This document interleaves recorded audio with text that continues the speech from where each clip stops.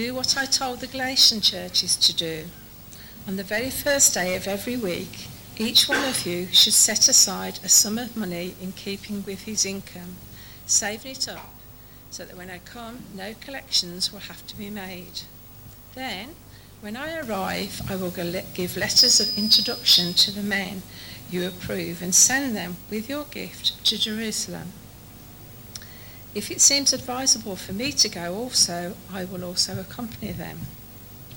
After I go through Macedonia, I will come to you, for I am going through Macedonia.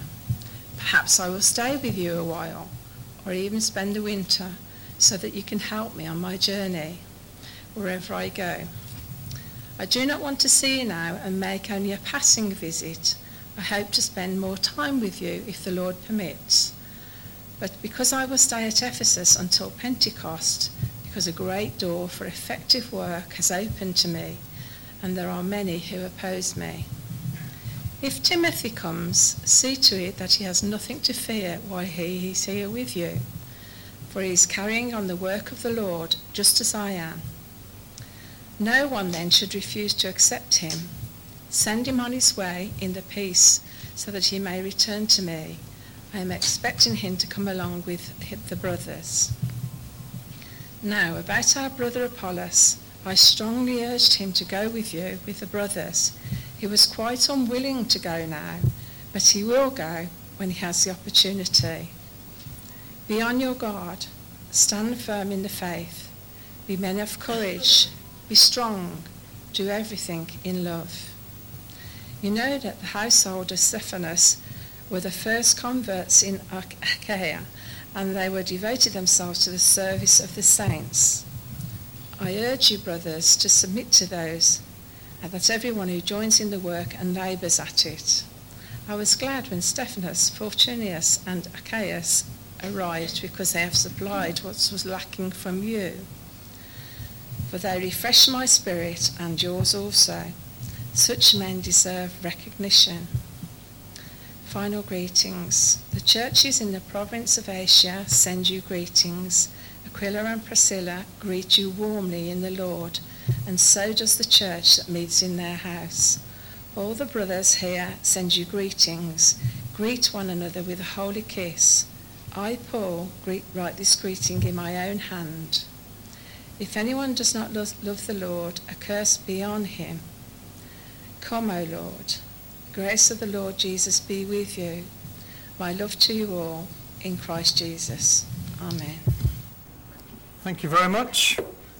Good morning, everyone.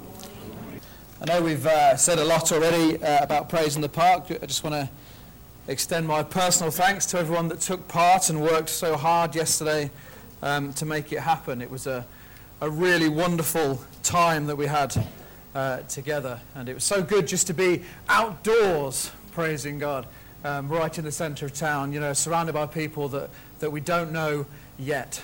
So it's fantastic. So thank you so much. And I also want to start this morning just by saying congratulations.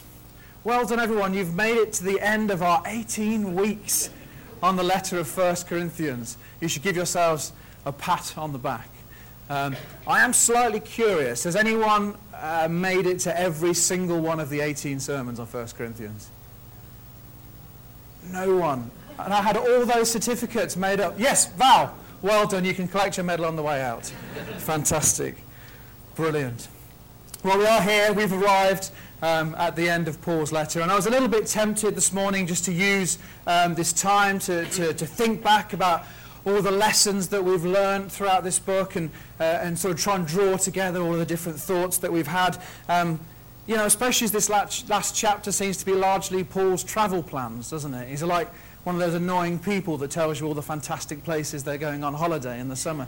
But as I wrestled with this chapter this week, and as I thought about it perhaps a little more deeply, I realised there's quite a lot left that Paul has to teach us in this chapter.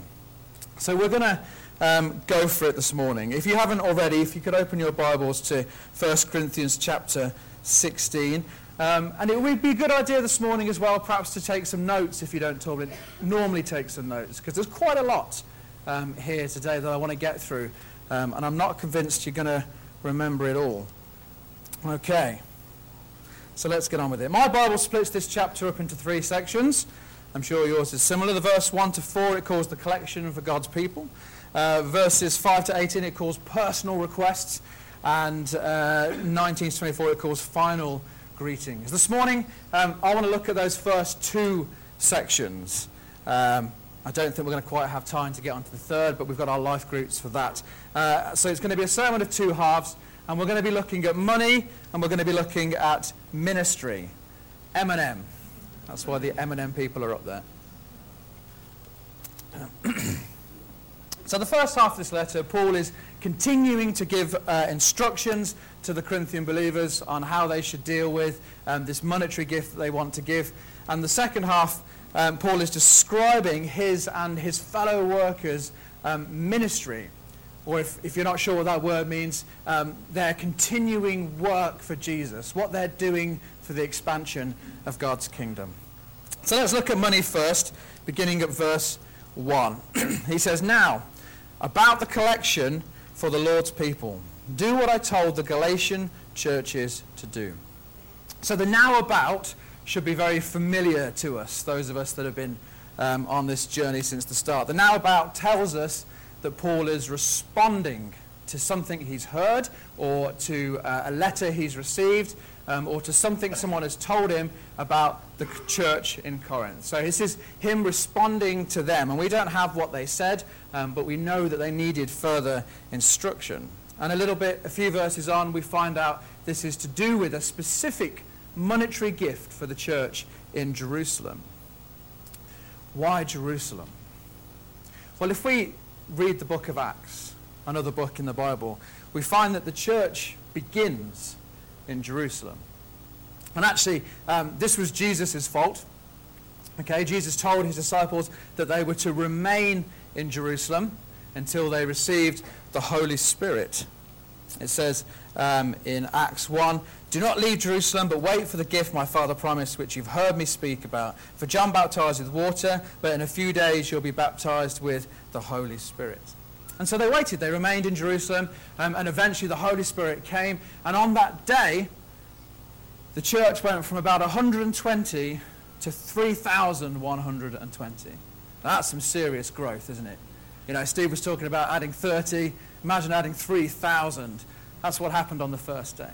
And as we read through the book of Acts, we see that many of the believers remained in Jerusalem.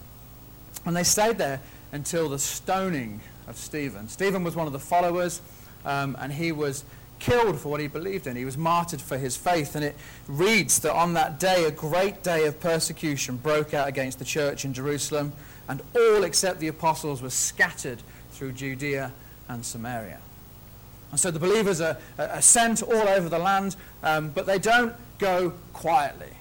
They continue to talk about the things that they believe in. They continue to talk about Jesus. It says in Acts 8:4, "But the believers who were scattered preached the good news about Jesus wherever they went." Fantastic. And one of the places they end up is a place called Antioch. So this church springs up in Antioch. And Antioch was the church that sent Paul, who's written this letter, on his missionary journeys. And you can read about them in Acts, and they're fantastic journeys, the experiences that Paul has. And eventually, after some toing and froing, Paul ends up in Corinth, where he founds this church who he's writing to now.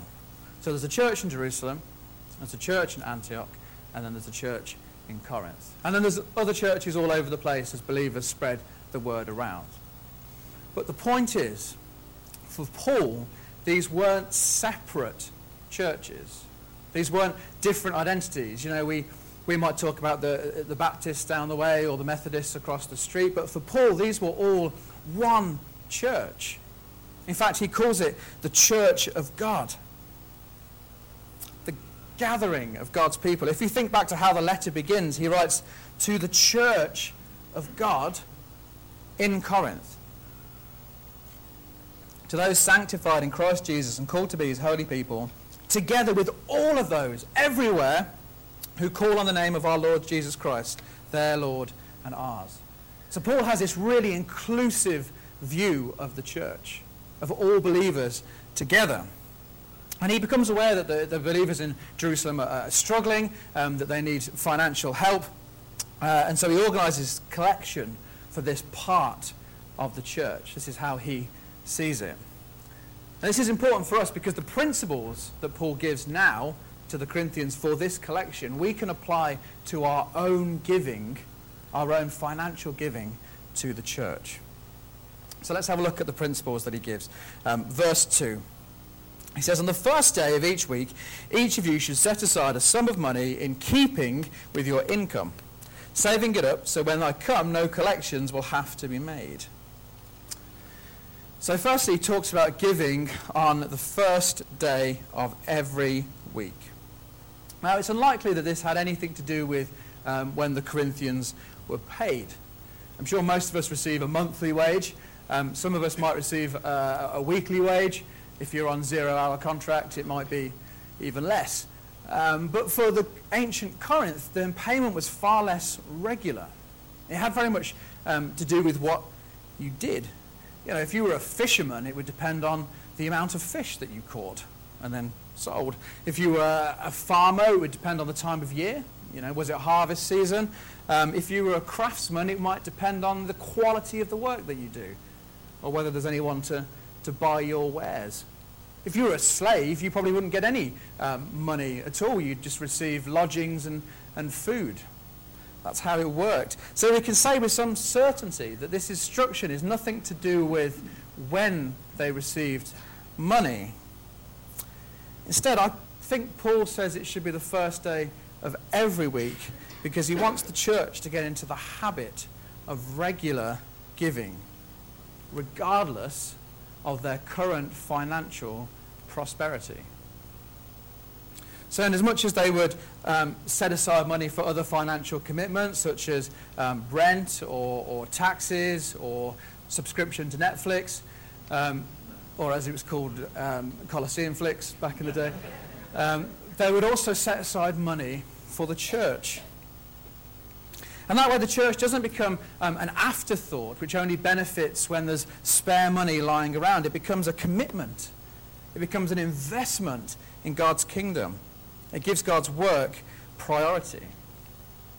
It's also interesting the day that he suggests, the first day of the week. The first day of the week is the Sunday. Today. And this was the day that the Christians, the gathered believers, the church of God, had chosen to come together to worship. You know, the Jews had their Sabbath on a Saturday. The Christians met on a Sunday, and they met on a Sunday because Sunday was the day when Jesus rose again. So they wanted to come together and celebrate that fact. And so Paul is saying is, you know, what he's saying, as you come together to worship, then your monetary giving should be a part of your worship. Now, as you know, we're no longer a church that passes around baskets on a Sunday morning or little bags or makes you come up the front to give money or anything like that. And the reason we don't do that is because we don't want people that visit us to feel that we're after their money, and it's really not what we're about as a church. You know, we're far more interested in introducing people to Jesus than we are in ever receiving money from people. And honestly, if you are visiting this morning, then this first part of the sermon is really not for you. But if you are a regular worshipper of God in his church, then your worship should include your finances. Proverbs 3 verse 9 reads, "Honor the Lord with your wealth, with the first fruits of all of your crops." Now, if I'm going to be honest with you this morning and vulnerable with you, for a period of my walk with God, I didn't honor him with my wealth. I held it back for myself, and occasionally I would give God the leftovers. My attitude was, if I had a bit of money left in my wallet on a Sunday from the end of the week, then sure, that could go in the collection pot. But other than that, it was my own to do with as I pleased. And that was a problem. You know, I was singing, I will offer up my life in spirit and truth. But what I was saying was, I will offer up part of my life, keep the money for me. And it wasn't good. It wasn't healthy. I am sorry about the singing. There's a reason I'm not involved in the worship. But I came to the realization that, you know, I was saying I trusted God. I was confessing that with my lips, but I wasn't trusting him with my finances. there was a whole part of my life that I was keeping back for myself, and I needed to give God a more genuine expression of my worship, which included my finances. And this is the challenge that Paul makes to the church. And he makes it to the whole church, doesn't he? He says, each one of you, young or old or rich or poor, if you're part of the community of believers, the church of God, then you should be giving deliberately and regularly.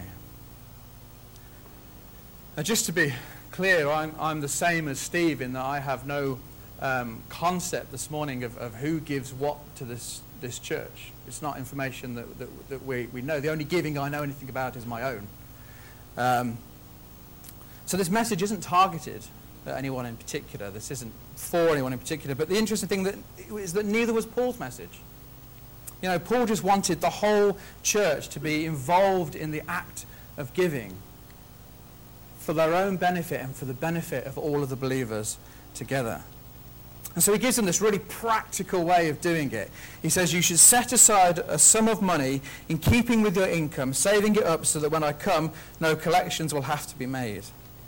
Essentially saying, if you wait till I come, then the amount of money you'll be able to give at that time will not be as significant as if you'd given a small amount on a regular basis.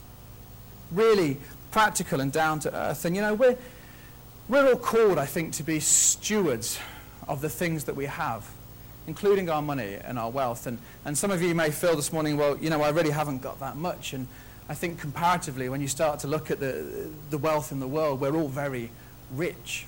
And we have to decide what to do with the things that we have.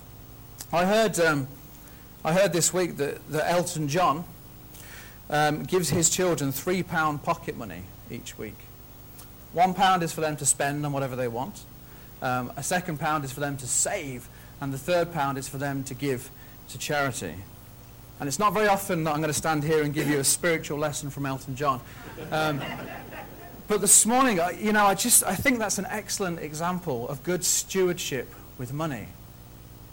My question is, do we encourage our own children to use their money for the benefit of others? Both in what we give them and in the example that we set for them in our own finances. So every Christian should give regularly as a part of worship, in keeping with their income. And incidentally, I don't think it's coincidence that these instructions come immediately after chapter 15, where Paul finishes by saying, stand firm, let nothing move you, always give yourselves fully to the work of the Lord. Because actually one of the best ways in which we can ensure that we're standing firm is by investing our finances in the work of the kingdom. By making a commitment that goes just beyond our lips and into our wallets as well. End of part 1. That's the money bit done. You can relax. So Paul at this point has finished offering instructions, and now he moves on to his travel plans. Actually, what I think he does is he gives us an insight into what ministry looks like for Paul. I'm just going to read you again, beginning at verse 5. He says, after I go through Macedonia, I will come to you, for I'll be going through Macedonia. Perhaps I will stay with you for a while, or even spend the winter, so that you can help me on my journey wherever I go. For I don't want to see you now and only make a passing visit. I hope to spend some time with you, if the Lord permits. But I will stay on at Ephesus until Pentecost, because a great door for effective work has opened to me, and there are many who oppose me. When Timothy comes, see to it that he has nothing to fear while he's with you, for he is carrying on the work of the Lord just as I am. No one then should treat him with contempt. Send him on his way in peace, so that he may return to me. I am expecting him along with the other brothers. Now about our brother Apollos, I strongly urged him to go to you with the brothers. He was quite unwilling to go now, but he will go when he has the opportunity. Be on your guard, stand firm in the faith, be courageous, be strong, and do everything in love. So it seems to me that as Paul writes these words, as he kind of paints this picture of what his ministry is going to look like over the coming months, he has two priorities in making these plans. The first priority is to evangelize, and the second priority is to edify Now, I realise those are some pretty fancy Christian words. So just to put it another way, his first priority is to tell people about Jesus. And his second priority is to encourage people in their faith. Evangelize, edify. Tell people about Jesus, encourage them in their faith. They're his big two, his main concerns, if you like.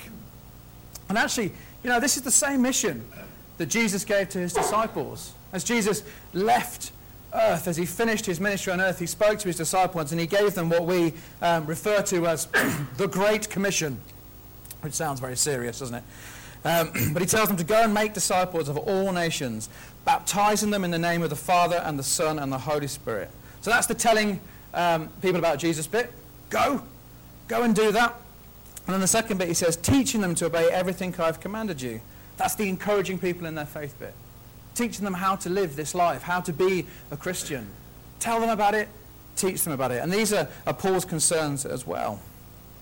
Paul went to Corinth, as I said earlier, from Antioch, and he told them about Jesus, and the believers came together and the church sprang up, and he encouraged them for a while, and then he moved on to tell somebody else about Jesus. But he writes this letter as a way of continuing to encourage them in their faith. So how do we this morning go about following Paul's ministry model? I've broken it down into 3 bits for you. The first one is that we are to make plans. Paul was going to head through Macedonia, and then he was going to come to Corinth, and then hopefully spend the winter. But what are our plans? As a church leadership, we make plans. It's one of the things we do. We make plans for the church. Over the summer, we're running a free luncheon club for vulnerable families, and we're doing that to fulfill the Great Commission. We want to tell them about Jesus, and we want to encourage them. So we plan to do it. Well, mostly Brenda planned to do it. But we did plan to do it. In the autumn, we're planning to run a parenting course and an alpha course side by side, as we've been banging on about this morning already. Why are we doing that? Because we want to tell people about Jesus and we want to encourage young parents. So we're planning to do it. Yesterday we did Praise in the Park, thanks to the planning and preparation made by Lloyd and his team. And we did it because, guess what? We want to tell people about Jesus and we want to encourage them in their faith. Now your plans this morning might not be that elaborate. You might not be planning to do your own Praise in the Park in your back garden next week. Okay, that's fair enough. It's a lot of work. But we could make plans for the kingdom of God. You could plan to speak to someone this week, to see someone deliberately, to invite them along to the Alpha course. You could plan to see that person from church who you know is going through a really tough time at the moment and perhaps just needs some encouraging in their faith. The very reason that Paul writes this letter is because he wants to encourage them. He has to send a letter because Skype and FaceTime didn't work in ancient Corinth. The Wi-Fi was terrible. He just couldn't get a signal. But he wants to see them face to face. This is his desire. This is his heart. He says, I don't want to come now because it'll be a passing visit. I'd rather come and give you quality time to help you, to encourage you. And for me, it's one of the great joys of ministry, of being in the job that I have, is that I get to go to people, to see them, to talk to them, to encourage them, to pray with them, to try and help them in their faith. And I know many of you in this church are so good at that. You give up so much of your time and energy for other people. And I just want to encourage you to keep doing that. It's something we can all do, isn't it? We might have different amounts of money. We might not be able to give as much as other people, but we've all got the same amount of time. We've all got 24 hours in a day, and we can set aside some of that time for others in the church. Excuse me, drinking. I'm getting quite warm. So that's the first one. Make plans. The second thing we can learn from Paul's ministry model is that we can be flexible. Paul had plans, but he was willing to change them as opportunities arose. We have the Great Commission. We know what it is that God wants us to do, so we make plans accordingly. But on the way, we need to be open to the opportunities that God might present to us, even if they're not in keeping with our current trajectory. Paul says, I hope to spend time with you, if the Lord permits. But I'll stand at Ephesus because a great door for effective work is open to me, and there are many who oppose me. Now that seems like a really odd sentence, doesn't it? You know, Paul, if people are opposing you, maybe now's a good time to go to Corinth. You know, get out while it's getting tough. But oh no, not Paul. Actually, you can read about some of what was happening again in the book of Acts, Acts 19. It tells us a little bit of the story. And essentially there's this guy called Demetrius. And Demetrius is a silversmith. And his main product is that he makes silver shrines for the goddess Artemis, or I think it's Diana is the Roman version. And Paul's ministry is so successful in Ephesus that people have stopped buying his silver shrines. You know, business has kind of gone sour. And so he gets a bit worked up about this. And he calls together all the guys in the trade. And he says to them, listen, there's this chap, Paul, and he's going around saying things like, the gods that you make with your own hands are no gods at all. And other such nonsense. And he's stealing all the glory from our god Artemis. And, you know, business is bad, but it's nothing to do with that. You know, he's just nicking all this glory, and we've got to do something about it. So he gets them whipped into a frenzy, he stirs them right up, and this mob forms. And they hold a rally in the local amphitheatre. Acts 19, you can read it all for yourself, I'm not making it up. And they go there and they start chanting, great is the god Artemis, great is the god. And the whole city goes into an uproar. Paul's response, absolutely brilliant. Acts 19 verse 30 says, Paul wanted to appear before the crowd, but the disciples would not let him. Paul, oh look, an angry mob. I better go and tell them about Jesus. Come on, and you can imagine the disciples literally holding him back as he tries to get into the theatre to talk to them about Jesus. Paul was never one to miss an opportunity to tell people about Jesus, even if it wasn't a part of his plans. Maybe a more modern example, on January 9th, 1985, Pastor Hristo Kuchev, who was a congregational pastor in Bulgaria, he was arrested and put in prison. And his crime was that he had preached to his church, even though the state had appointed a different pastor. Someone that the congregation didn't elect. And it was a mockery of justice, his trial, and he was given 8 months in prison. Awful. There's no way that could have been a part of his plans for the church that he was involved in. But listen to what he wrote when he got out of prison. He said, both prisoners and jailers asked many questions, and it turned out that we had a more fruitful ministry there than we could have expected in the church. God was better served by our presence in prison than if we had been free. Not every plan that we make is going to work out. You know, sometimes life throws us a curveball, something unexpected. It might not be an angry mob, and it might not be imprisonment, but just something that we're not expecting. And as Christians, you know, if we're going to follow Paul, then we need to be perhaps less concerned with what's gone wrong and more concerned with the opportunity that God may be presenting to us. You know, it might actually be a good sign that there's opposition. I received a Facebook post yesterday from Amy, and it was someone had commented on the Praise in the Park post online, and they were really negative. They were saying, oh, Elim shouldn't have the opportunity to go and evangelise in town, and they have a real problem with Elim as a movement. I'm not going to get into the details of all the rest of it. But it's just brilliant, because as I was reading that post from me, God just dropped that verse back into my mind. A great door is opened, and there are many who oppose me. Sometimes it's a good sign that we're doing the work of God when difficulties arise. So the third thing, in order to follow Paul's ministry model, we need to remain strong. Verse 13 and 14, Paul writes, be on your guard, stand firm in the faith, be courageous, be strong, and do everything in love. I love these couple of verses. I think in many ways this is a fantastic summary of this letter.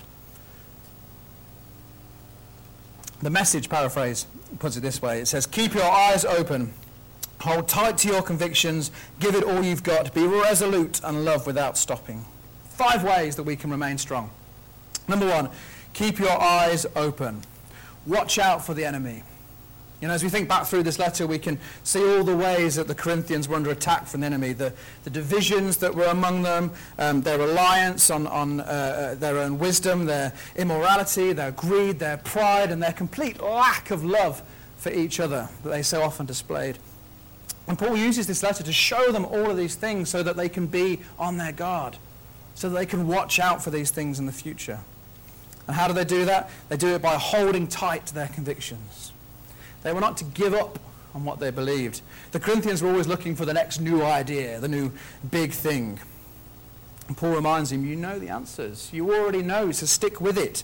You need to hold tight to your convictions. In fact, don't just stick with it, but give it all you've got. Step out in faith. Be committed. Don't let fear and doubt hold you back. Go for it with whatever time and whatever resources you have. Be resolute. I looked up resolute. It means to be admirably purposeful, determined and unwavering. Brilliant words to describe Paul. And Jesus, towards the end of his earthly ministry, Jesus prayed a prayer. You can read it in John. He said, I have brought you glory on earth by finishing the work you gave me to do. As Paul writes to Timothy, who he mentioned earlier, as he's nearing the end of his life, he says this about himself. He says, I have fought the good fight. I have finished the race. I have kept the faith. What brilliant words to be able to say about himself. And finally, love without stopping. You know, we called this series a love affair with problems, didn't we? But actually the problems that are in the church were symptomatic of a misplaced love. I started the series by telling you that the Corinthians were intellectually proud, materially prosperous, and morally corrupt. These were the things that they loved. They loved their intellect, they loved their things, and they loved themselves more than they loved God, and they loved each other. And that's why the church was so full of problems. They needed to rediscover their love for God, and they needed to rediscover their love for each other. Now there is a little bit more in this chapter at the end.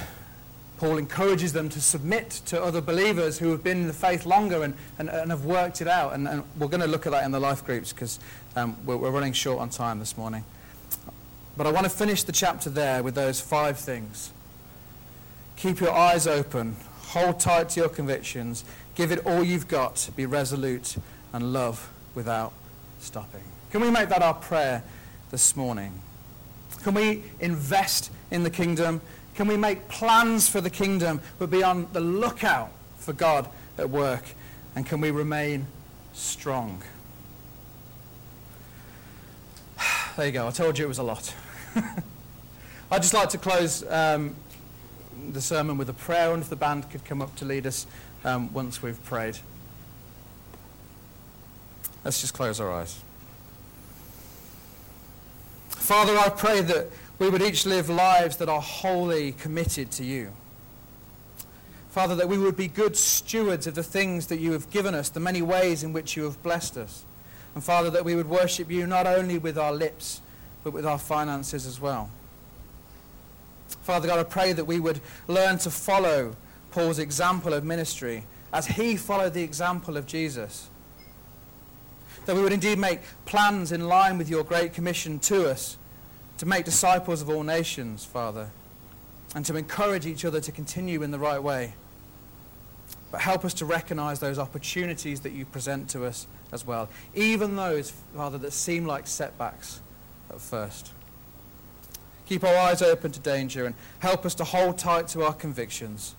We want to be able to say at the end of our lives that we have fought the good fight, we have finished the race, and we have kept the faith. In Jesus' name, amen.